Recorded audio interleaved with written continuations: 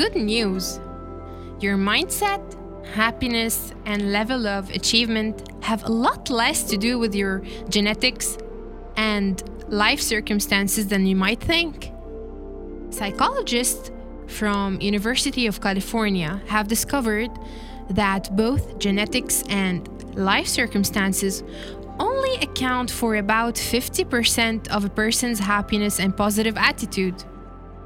Everything else is in your hands, or rather, in your mind's power to perceive its environment and situations. Studies show that people who foster positivity within themselves are less anxious and more successful, more physically and mentally resilient, in addition to being able to recover from injury or illness faster. Choosing a positive attitude and developing positive mental and physical habits are good for our health and our relationships, our careers, and even our income level. Positivity can, in time, override our genetic predispositions, past traumas, and life circumstances. By choosing to be positive, you can completely transform your life.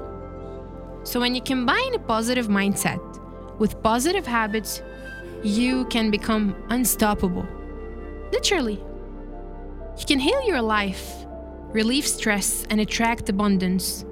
And you can truly attain your happily ever after. It all starts with the energy you feed into your mind, what beliefs you create, and how you allow that energy to direct your daily habits. Meanwhile, we can be striving for happiness. It's not realistic to expect perfection and positive vibes all the time. We are human beings, and we shall expect that not everything can happen as planned. We should be patient and gentle with ourselves on our journey of happiness.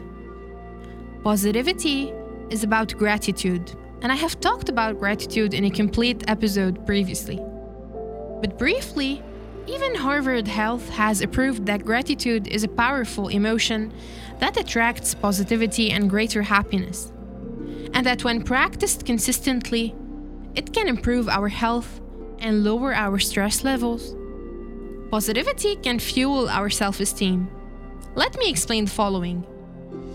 Knowing that our self-esteem is built on two things, our self-image and self-talk. When we practice loving ourselves through appreciating the image we have and talking out loud to ourselves about ourselves, we are fueling our self-esteem. Therefore, we are enhancing our positive mindset and positive thinking. This is why we become more positive. And wanting to become more positive requires becoming aware of your mindset and your emotions, so that when a negative belief does arise, you can identify it and try to understand what it is trying to tell you, so you can transform it later on. The same way that a caterpillar turns into a butterfly, there is a process.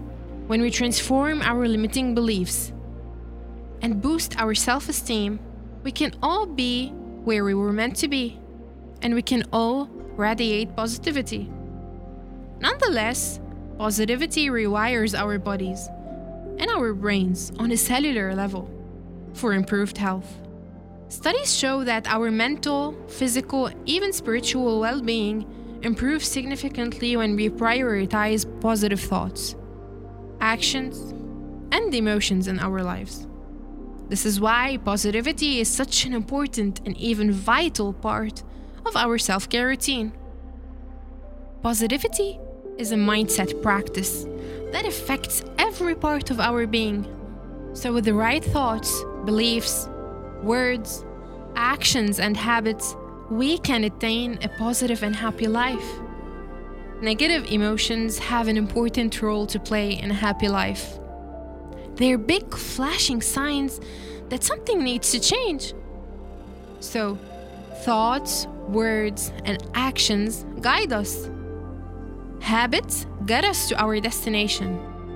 Therefore, choosing to adopt positive thoughts and to speak positive words and to take action towards the correct path is our responsibility in order to achieve a positive and happy life. Change is necessary to release the negativity for good. And it takes time to adapt to a positive way of living through our actions and habits.